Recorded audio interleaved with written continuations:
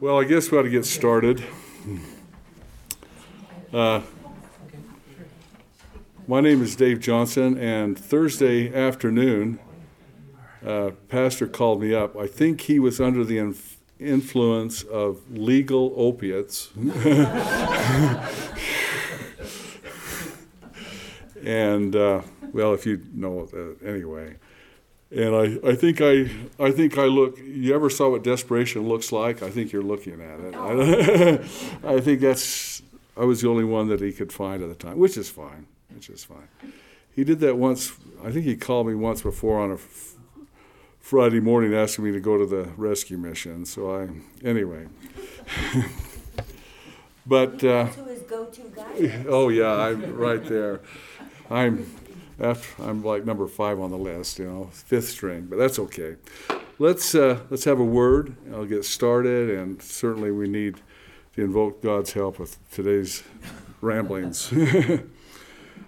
God eternal, we truly praise you. Holy is your name on this, the Lord's day, as we're gathered to contemplate, to look at the scriptures, and to, in some way, draw closer to thee. We pray that thy Spirit may attend this class, and the few ramblings and other thoughts that I prepared may be cogent and logical, and truly may your Spirit abound here as we talk and discuss and search your scriptures together. Lord, we praise your name this time together, and again we praise it in your Son's name. Amen. Pastor Doug asked me if I see some faces that probably don't know. I'm a native Utah. In fact, I was born in Lehigh, about 8 miles away.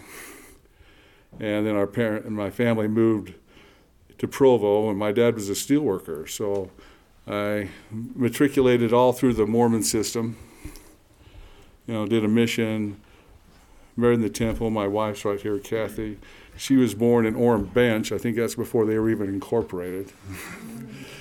And we've been married 50 years now. We have 7 kids, 4 daughters that are in state now, and then a daughter in Texas, and a son in the Philippines, and a boy in California. So that's our family. My wife left Mormonism 89. Am I right there? I think that's what comes to mind. It took me a little longer than her, which was a bone of contention. I used to be the bishop on the ward house just down the street here, a mile north of us. And so I officially left Mormonism in 2007 when I got baptized in South Mountain Community Church. A little story I've never told about that is while we attended over there, I did several mission trips to Mexico. And one of the guys, there was a group of us, like 12, 15 of us. And one of the guys that went down with us was a postal worker. I didn't know this, but he worked with one of my neighbors who was a postal worker there in Sandy. And apparently, shortly after that mission trip, I come home and decided I got baptized, April Fool's Day, 2007. Anyway, and I didn't know that, as men do in the workplace, they were sparring. He says, "Ha ha, we baptized your bishop, ha ha ha." Anyway, and that caused a little. He didn't appreciate it, so he immediately turned me into the stake president. And anyway, shortly thereafter, after I exited the Mormon Church. Anyway, and so that's a brief history. Okay, and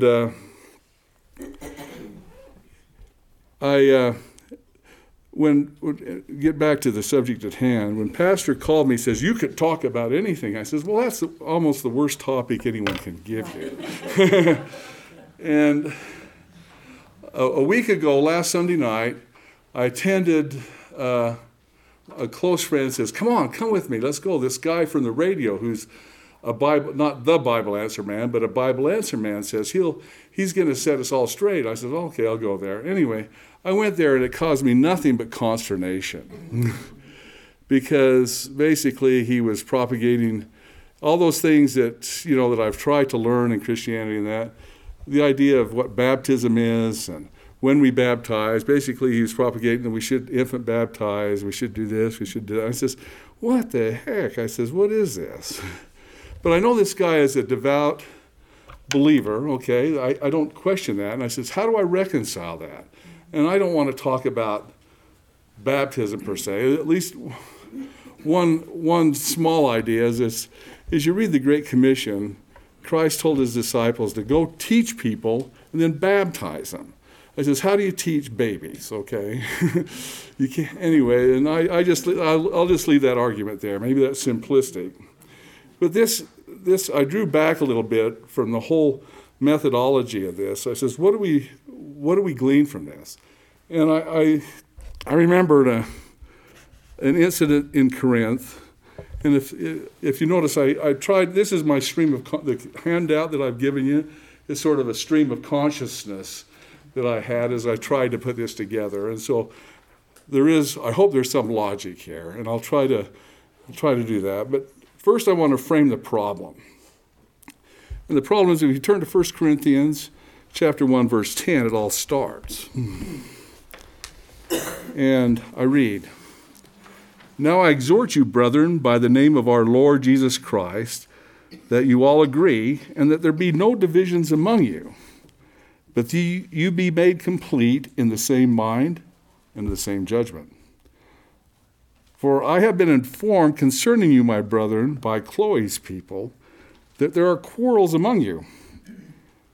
Now, I mean this, that everyone that says, I am of Paul, I'm of Apollos, I'm of Cephas, I'm of Christ. Was Christ divided? Was Paul crucified for you? Or were you baptized in the name of Paul? I thank God that I have baptized none of you except Cyprus and Gaius, and so that no one would say that you were baptized in my name. Now, I did baptize the household of Stephanas. Beyond that, I do not know whether I baptized any others.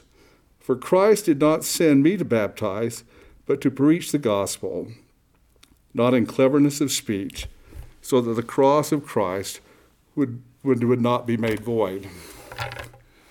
There's several things happening here. This is human nature, if there's ever human nature displayed. That, I like what this guy says. No, I like what this guy says. Paul is trying to harness all this in. And this is kind of what I think I witnessed last Sunday evening, is this idea, this disparity of beliefs, whether you can baptize in the ocean, whether you can't baptize in the ocean, do you baptize this, do you baptize that?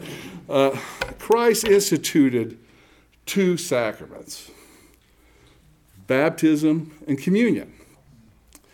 And as I kind of mused on this, and what happens when you prepare these lessons, I end up on a rabbit trail, so I start studying other things.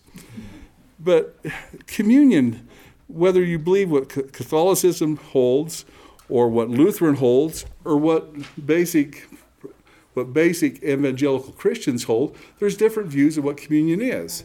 Even that, we've messed it up. And it isn't my desire to go into that foray. But I kind of take this from a pastor I listen to all the time, and it's Alistair Begg, and he has this phrase that he uses over and over again. He says, the main things should be the plain things. And that's where I want to dwell today. And how do we decide what the main things are? If we're truly a Christian, if we truly believe in Christ and Him crucified, there should be certain areas that are absolutely plain and have to be inviolate. And first of all, I want to talk about I broke this down, and maybe you have some other ideas. Please, if you have ideas that should be plain things. And again, this is sort of the ramblings, my stream of consciousness here, is I cut and paste on the internet as I prepared this, but I thought this is important, and this is something I don't hear too much, is this intellectual side of scriptures and how important they are, not only that way, but how absolutely miraculous God has preserved his word through the ages. And on this first page here, it starts at, of course, I printed on both sides to say paper. You get... Anyway, here is some Josh McDowell and other Christian apologists from Biola have gone through and made a comparison from ancient manuscripts that we rely on and compared that to the manuscript of what the Bible has. And there you'll see, a myriad of bullet points here that they, like in Aristotle's work, they only had 5 manuscripts. And it was dated 1400 years from the event. So between where Aristotle wrote them down, or they were recorded, 1400 years had transpired. And then it says they had 1,000 manuscripts, but those manuscripts that they have are 1,200 years from the event. On we go. Plato's work, they only had 7 manuscripts, and they dated 1,200 years from it. And then there's these other historical works. One work, they only had 7. These are people that we don't know unless you study the classics.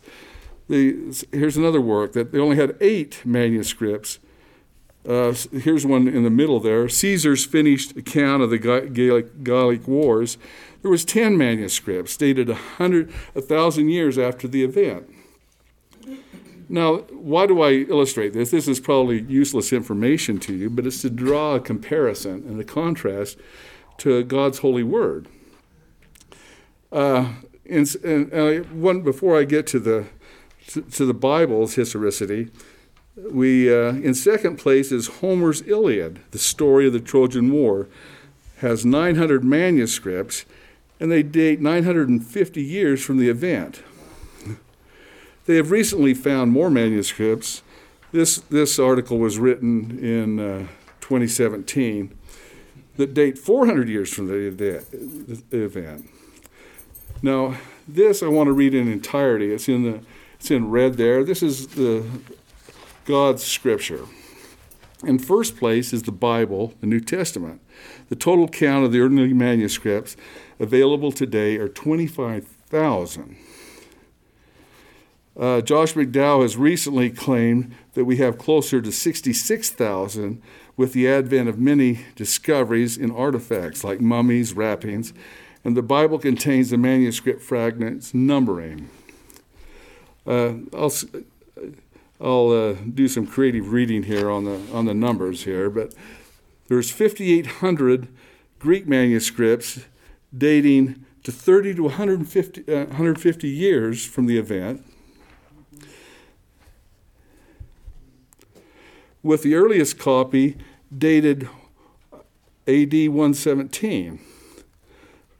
Anyway, over 8,000 manuscripts of other languages, Aramaic, Coptic, Gothic, Ethiopian, Syriac, Georgian, Slavic, date to the 2nd century.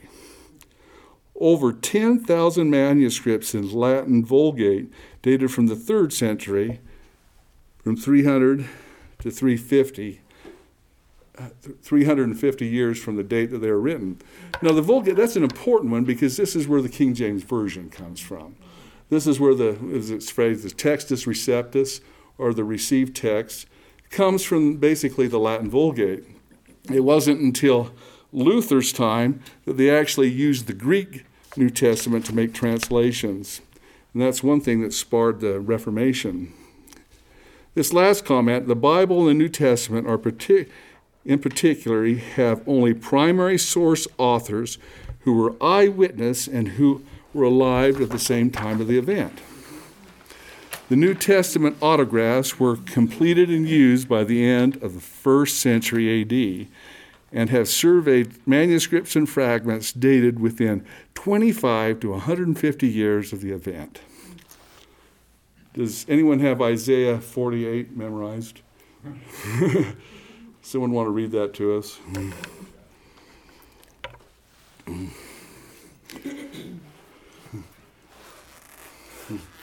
No takers? 48 what? 40 verse 8. Excuse me, I misspoke. Get those thumbs going on those. The grass withers, the flower fades, but the word of our God stands forever. Okay. When I left Mormonism, the pastor that my wife and I listened to all the time used the New American Standard Bible. And if you have that, that's one of the introductions. That's a big verse. That's one that they use as they introduce the translation of the NSAB Bible. Is this verse that God's word endures forever? Okay, now would someone look at this? See the next two verses below Isaiah there. Would someone look up 1 Corinthians? You see the reference there in 1 Corinthians 2, and the other one in John 5:39. I've got John. Okay, go ahead. You search the scriptures because you think that in them you have eternal life, and it is these that bear witness of me. Okay. Is that New King James? I think. It's okay, don't matter. Like I know, it's all right. Christ is here, he's chiding the Pharisees, Sadducees. He says, you search the scriptures, in them you think you have eternal life. But if you really read the scriptures, you would understand it's those that testify of me and who I am.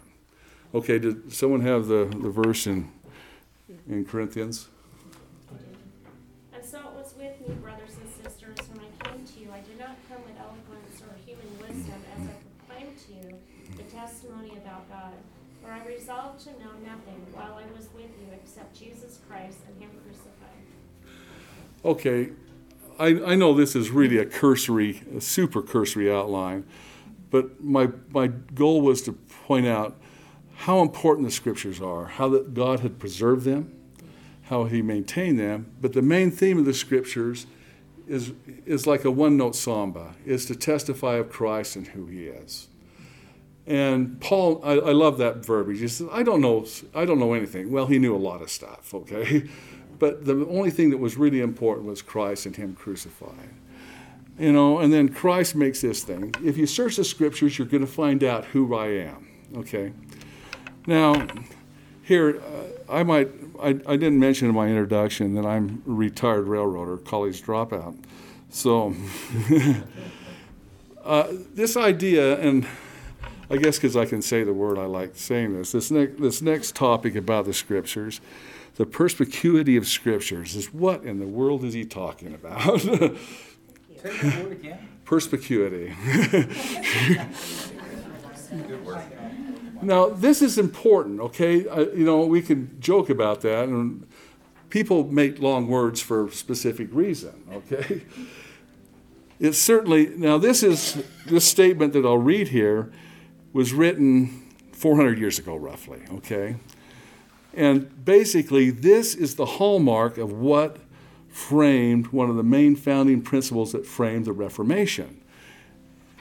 And it's simply the fact that why the church wanted to keep a lid on the translation of the Bible. They did not want to have people to have the scriptures in their own language because it would rise. Well, they won't understand it. They haven't got the education. They're not capable of it. We want to keep the scriptures away from them. And so this is what the perspicuity of scripture means, okay? Matt, if you got that, would you mind reading that statement there? The doctrine of the clarity of Scripture, often called the perspicuity of Scripture, is a Protestant Christian position teaching that those things which are necessary to be known, believed, and observed for salvation are so clearly propounded and opened in some place in Scripture or other, that not only the learned, but the unlearned, in a due use of the ordinary means, may attain unto a sufficient understanding of them by Westminster Assembly. 16. Okay, let me try to put that in 21st century English. Let me attempt. The idea is that a person with a normal, just an average education, with a normal effort and a normal intellect would be able to read the scriptures, to understand them, and he would understand them enough to find God's saving grace in the scriptures. That's what the perspicuity of Scripture. You'll forget the word. You might hear it again, but that's so important. And that basically that is one of the foundations of the Reformation, is this idea that people could read the Scriptures and they could understand what they mean. And that is, I'm sorry. I said amen. Oh, okay. Amen. Okay, maybe I should have just, I quit trying to, use big words. Just the clarity of Scripture, okay, I have there. But remember that perspicuity. Don't you like saying that? Say it about 5 times, okay.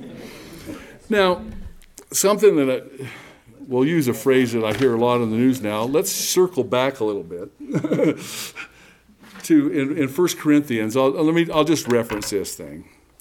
And we didn't read this scripture in 1 Corinthians where Paul mentions, he says, that first, the Jews, it was a stumbling block. The teaching of Christ was a stumbling block. And to the Greeks, it was absolute foolishness. So if you can kind of rip that methodology, there's 2 reasons why people disagree with you. One is they think that you're interpreting it completely wrong. That's what the Jews thought about the early Christians. That isn't the Messiah they wanted. That's not the Messiah they're wrong. It was their stumbling block. They couldn't accept that. And then you have the Greeks, which are kind of emblematic of our intellectuals today, is, oh, you stupid, oh, what a rube. You're just a stupid rube. You don't understand that. That can't be. God can't do that, And so that's really 2 reasons why people would disagree with you. Is that basically they think you're wrong. Second, they think you're stupid. That you're just, you're just a rustic that can't understand what I understand because I've learned so much more than you. And Paul touches base with that in Corinthians, which you're probably familiar with. Okay, what I've tried to lay out here, foundation number 1. One of the plain things is that God's Scripture is absolutely vital to understanding God. If you discount and minimize God's Word, you'll never be able to understand who God is and what He expects us to be, And so that's inviolate rule number 1. I think, in Sola Scriptura, as it is called by, Calvin. Okay. Okay. Second, absolutely important, inviolate thing that we must understand is who God is, and the Trinity. And I probably did a poor job on this. This is a topic in and of itself that could be a whole Sunday school class for several weeks. But I just ripped out some important verses here. Does anyone mind looking up Romans there, and then the Matthew scripture, and then John? Maybe some. The one in Romans might be a little more obscure. Anyone got that? Romans 1, verse 20? I do. Okay. For since the creation of the world, God's invisible qualities, His eternal power and divine nature, have been clearly seen, being understood from what has been made, so the men are without excuse. Paul is telling the Romans there, look, all you've got to do is look around you and you know of the existence of God Almighty and who He is. That's right. We're without excuse, okay? And how many people, I have members of my own family that, they would just, just like that. Anyone, the other one is sort of a verse we read at Christmas all the time. Matthew, who has that one? Go ahead. Behold, the virgin shall conceive and bear a son, and they should call his name Emmanuel, which means God with us. When Joseph woke from sleep, he did as the angel of the Lord commanded him, and he took his wife, but knew her not until she had given birth to a son, and he called his name Jesus. Jesus. Okay, this is the mystery of godliness. It's something that we believe but don't fully understand, how God put on flesh and dwelled among us. This is absolutely paramount. If you don't accept that, which I read many commentaries, see many preachers, they minimize that. They can't understand that. Yeah, sorry. Did you say the virgin birth? Is that what you're talking about? Yeah, the virgin birth. Yeah, excuse me if I wasn't clear. Thank you. Yeah, this is absolutely, an absolute linchpin, okay, in our belief system. Scripture, God who He is, the virgin birth. And then the other verses, I guess I just threw that in because I like hearing it recited. Has anyone got that one? Go ahead, Matt. In the beginning was the Word, and the Word was with God, and the Word was God. The same was in the beginning with God. All things were made by Him, and without Him was not anything made that was made. Amen. I mean, how do we, maybe you guys could pick out some better verses. I think I did okay here, pointing out who God is and how we have to, understand who He is and seek Him out. Okay, that's why we're here today. Okay, and this came to mind. Again, here's another maybe not completely coherent thought that I had, but I love this, I love this idea where Christ, many people think of Christ as the good teacher, that He was, someone he's a Gandhi type, or he's, a Buddha figure, he taught us, or Confucius, he's a wise teacher. But here, as C.S. Lewis mentions, Christ declares His divinity. And there's seven statements here. I'll leave these for you. I think the whole sermon series have been given on these, and rightfully so. First of all, Jesus said He was the bread of life. He's that what sustains us, okay? Number two, Jesus wrote again, He says, He is the light of the world. He's the one that guides us and directs us. I love the backstory on that one. This was given what we would call Hanukkah, when they have the Festival of the Lights, when Christ is giving that He is the light. And they would light up the gigantic candelabra. And Christ says, no, I'm the light of the world. I love the context here. Number three there, I am the door. If anyone enters by me, he will be saved, and he will go in and go out and find pastures. Christ is the only door that we can enter and achieve that. I think of Monty Hall. Anyone old enough to There's only one door, okay?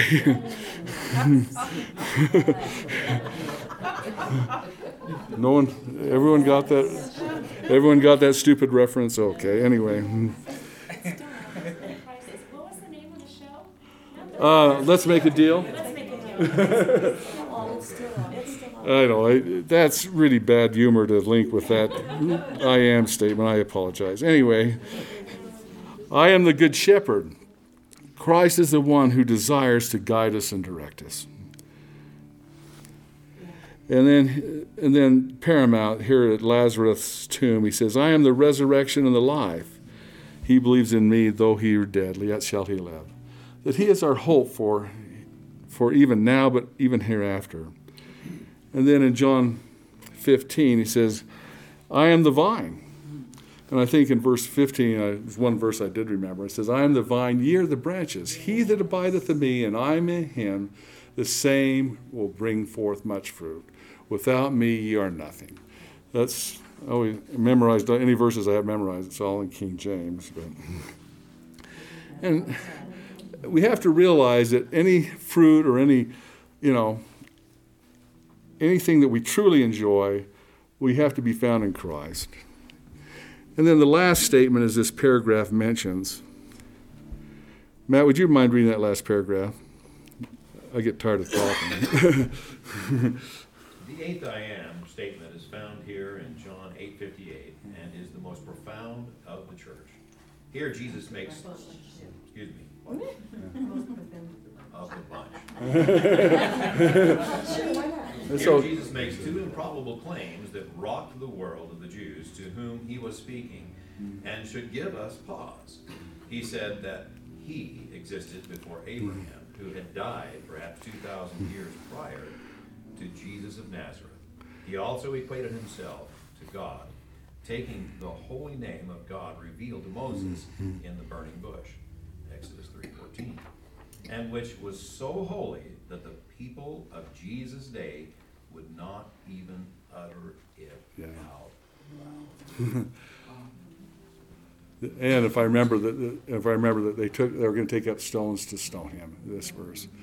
This is called. Oh, this word is called the tetragrammaton, the 4-letter word. Okay, and it has 4 Hebrew letters, and this people instead of saying Yahweh, which basically is our pronunciation of this word, the Jews would just say Adonai. They would they'd go along and read and say, no, I can't say that. Adonai, Adonai, and they would not pronounce God's name. And for God to make this for Christ in the form of God incarnate to say that He was the I Am, was absolutely horrific. And I think this is so important that when we talk to people, it says, oh, Jesus is okay. Well, He's more than okay. He's God, okay? And I think this is important. All right. To me, maybe your list would be different. First of all, we have the Scriptures, who God is, who Christ is. Now, who are we in this great scheme of things? Who are we? And I did a cut and paste from my New American Standard Bible. When I left Mormonism, I got a New American Standard Bible. In fact, anyway, that's another story. We'll talk about it. But the reason I like it, that might raise ire here. I talk about division. What Bible should I use? But the reason I like the New American Standard is because I like the formation of it. When I read it, and I've copied it verbatim here, if you're reading the Old Testament, the New American Standard puts everything in small cap letters. Right. And so that's why I like, that's where that's found. Instead of having to look and see the superscript, right. I can see, this is from the Old Testament. And and I like that, okay? And so that's one reason why this version appeals to me. But here's what, anyone would like to read that, volunteer? It starts with us, the human condition. Read Romans. It starts there in Romans 3, verse 9. You want? Yeah, go ahead. Read that. As it is written, there is none righteous, no, not one. There is none who understands. There is none who seeks for God. All have turned aside. Together they have become useless. There is none who does good. There is none. There's not even one. Their throat is an open grave. With their tongues they keep deceiving. The poison of apes is under their lips, whose mouth is full of cursing and bitterness. Their feet are swift to shed blood. Destruction and misery are in their paths. And the path of peace they have not known. There is no fear of God for their eyes. For all have sinned and fall short of the glory of God. Yeah. That's our condition. And I honestly think that until you realize you have to understand the bad news before you can understand the good news. This is the this is the most condensed, at least I think, verse in the Scripture that defines our bad condition, who we are, and our absolute need for Christ and Him crucified. And until you realize that situation, you truly will not understand what Christ has done for you and what you can have in believing in Him. Anyway, I just think that that's one of the absolute pillars of faith, is to know your fallen state and to understand it. Okay, to reiterate, Scriptures, God and who He is, who Christ is, And then thirdly, what is my situation? Who am I? Now, again, for people that have probably been in Christianity a lot longer than I have, I apologize if I'm, well, I apologize for it. I love this. If you want to turn to 2 Timothy, I want to draw some comparisons here. 2 Timothy. Did I write first? Hello. Did I write the right reference down? 1 Timothy 1:12-16. Yeah, that should be 2 Timothy. Oh, flew paw. Yeah, it should be 2 Timothy. Mm-hmm.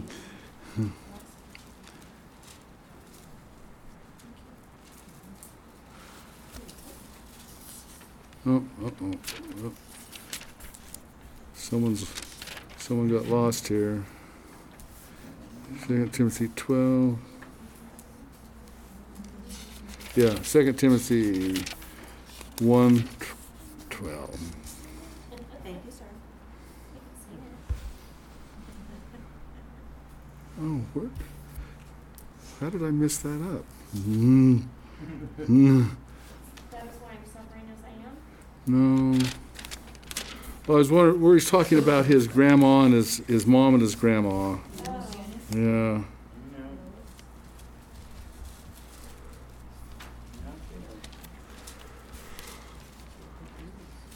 In verse 5, Is it? 2 Timothy 1:5, mindful of the sincere faith within you. Okay, one. If you found it, okay. There's a loose nut on the keyboard. Okay. Watch out about those. Has anyone got that verse about where he mentions his mom and his grandmother? For I am mindful of the sincere faith within you, which first dwelt in your grandmother Lois and your mother Eunice, and I am sure that it is in you as well. What's the reference? That was verse 5, 2 Timothy 1:5. Thank you for. You got to keep the teacher humble. Anyway, let's apply that concept a little bit. When did you really start thinking about what faith was? I read this scripture, and I remember my dad was a Jack Mormon growing up. He eventually got really active in Mormonism, but we had one Bible in the house, and as a kid, you always have to look at the pictures, okay? Now, I remember some of the scary pictures in this Bible, and it kind of got my attention. I said, wow, you see Adam and Eve get kicked out. And I just remembered, and my mother was always active. She taught, in that days, she only taught Old Testament in a Mormon Sunday school. And so it was kind of hard to mess that up, okay? And so, anyway, I learned these stories, and they weigh on you. And all of a sudden, they start to bear fruit, who they are. And I think that's what I ask you to muse on your own background. What happened when this is Paul saying, listen, Timothy, go back to the basics. What happened, what seed was planted in your heart that bore fruit that caused you to be a believer? And he says, look, think about your mom, your grandma. What did they do? And if you could rekindle those feelings, you could get a new resolve of your faith. And the point there is, I'm sure his mother and his grandmother, I kind of ripped that from the time, they didn't teach him about the correct way to do the communion, the correct way to do baptism, all these ideas. He taught them about faith in God and people that believed in God and what God expects us to do. These are the things that he told, and he was told Timothy to do. Now, has anyone got that verse in Romans? I hope I got that phrase down. I might have. Time is going faster than I thought. I'll make this quick. You see, at just the right time, when we were still powerless, Christ died for the ungodly. Very rarely will anyone die for a righteous person, though for a good person someone might possibly bear God. But God demonstrates his own love for us in this: while we were yet sinners, Christ died for us. Since we now have been justified by his blood, how much more shall we be saved from God's wrath through him?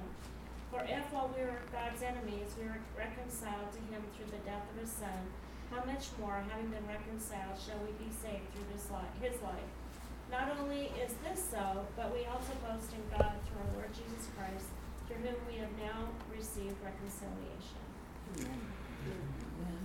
One of the pernicious doctrines that has crept into Christianity now is they do not believe in the substitutional sacrifice of Jesus Christ.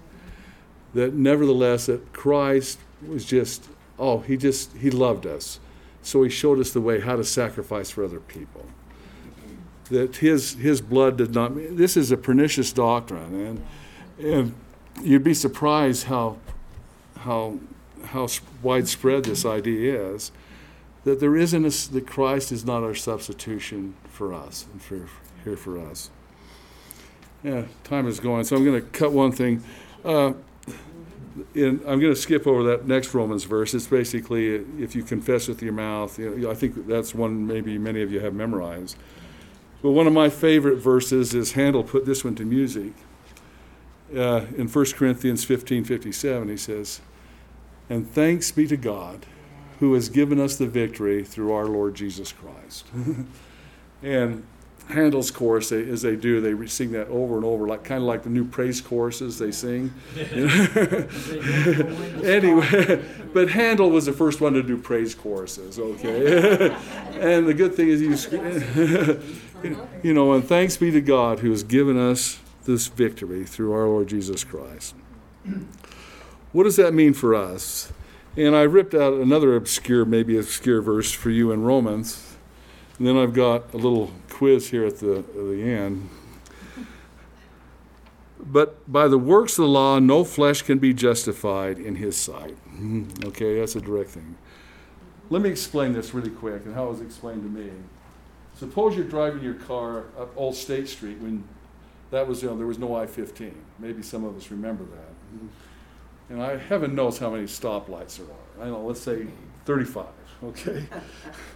And so finally you get to Draper, where the old Draper Crossroads were, and you run that light. And the cop sees you and pulls you over. So what do you tell the policeman? First thing you say, "Well, Mr. Policeman, sir, but all 34 lights behind me, I obeyed those. Why are you getting all upset about this one?" That's what it means. No matter how many times you keep the law, it will not erase those infractions that you make of the law. As stupid as that excuse sounds, but I think that's a good, it's a good word picture. And what's interesting, this is some real ramblings here I have here. I have 144 divided by 2 equals 720. Therefore, 1 in 720 chance. Anyone know what that means? This is a mathematical deduction of what we call the stop clock theory. That a stop clock is correct twice a day.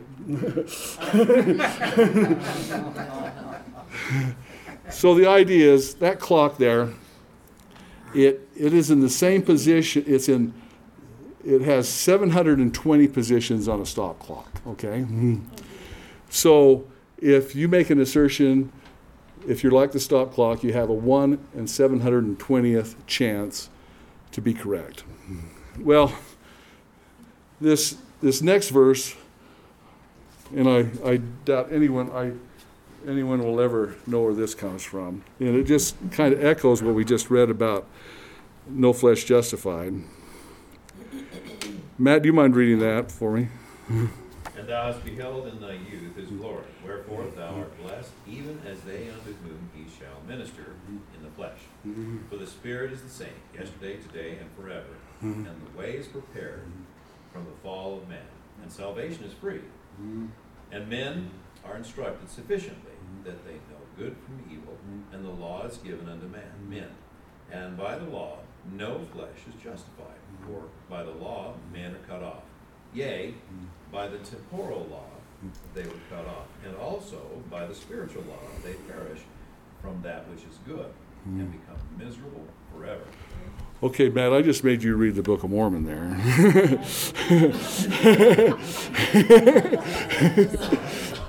I bought the reference there. You'll have to get some magnifying glasses. See, My mouth.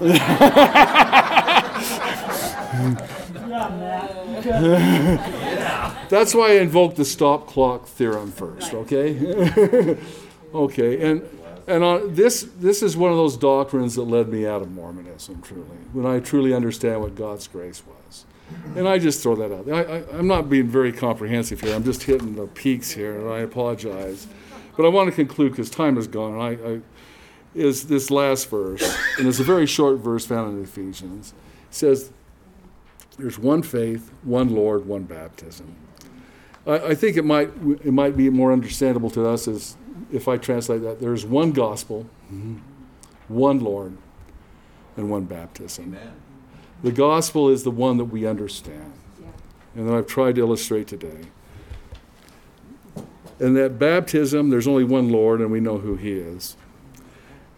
And then, last of all, there's only one baptism, and that baptism is the baptism into the Spirit, in God's Spirit. And I leave that. This is the unifying things, but these are absolutely essential core ideas and principles that we must adhere to and understand. And, again, I leave that with you. Okay. We're dismissed, and you'll have a good teacher next week.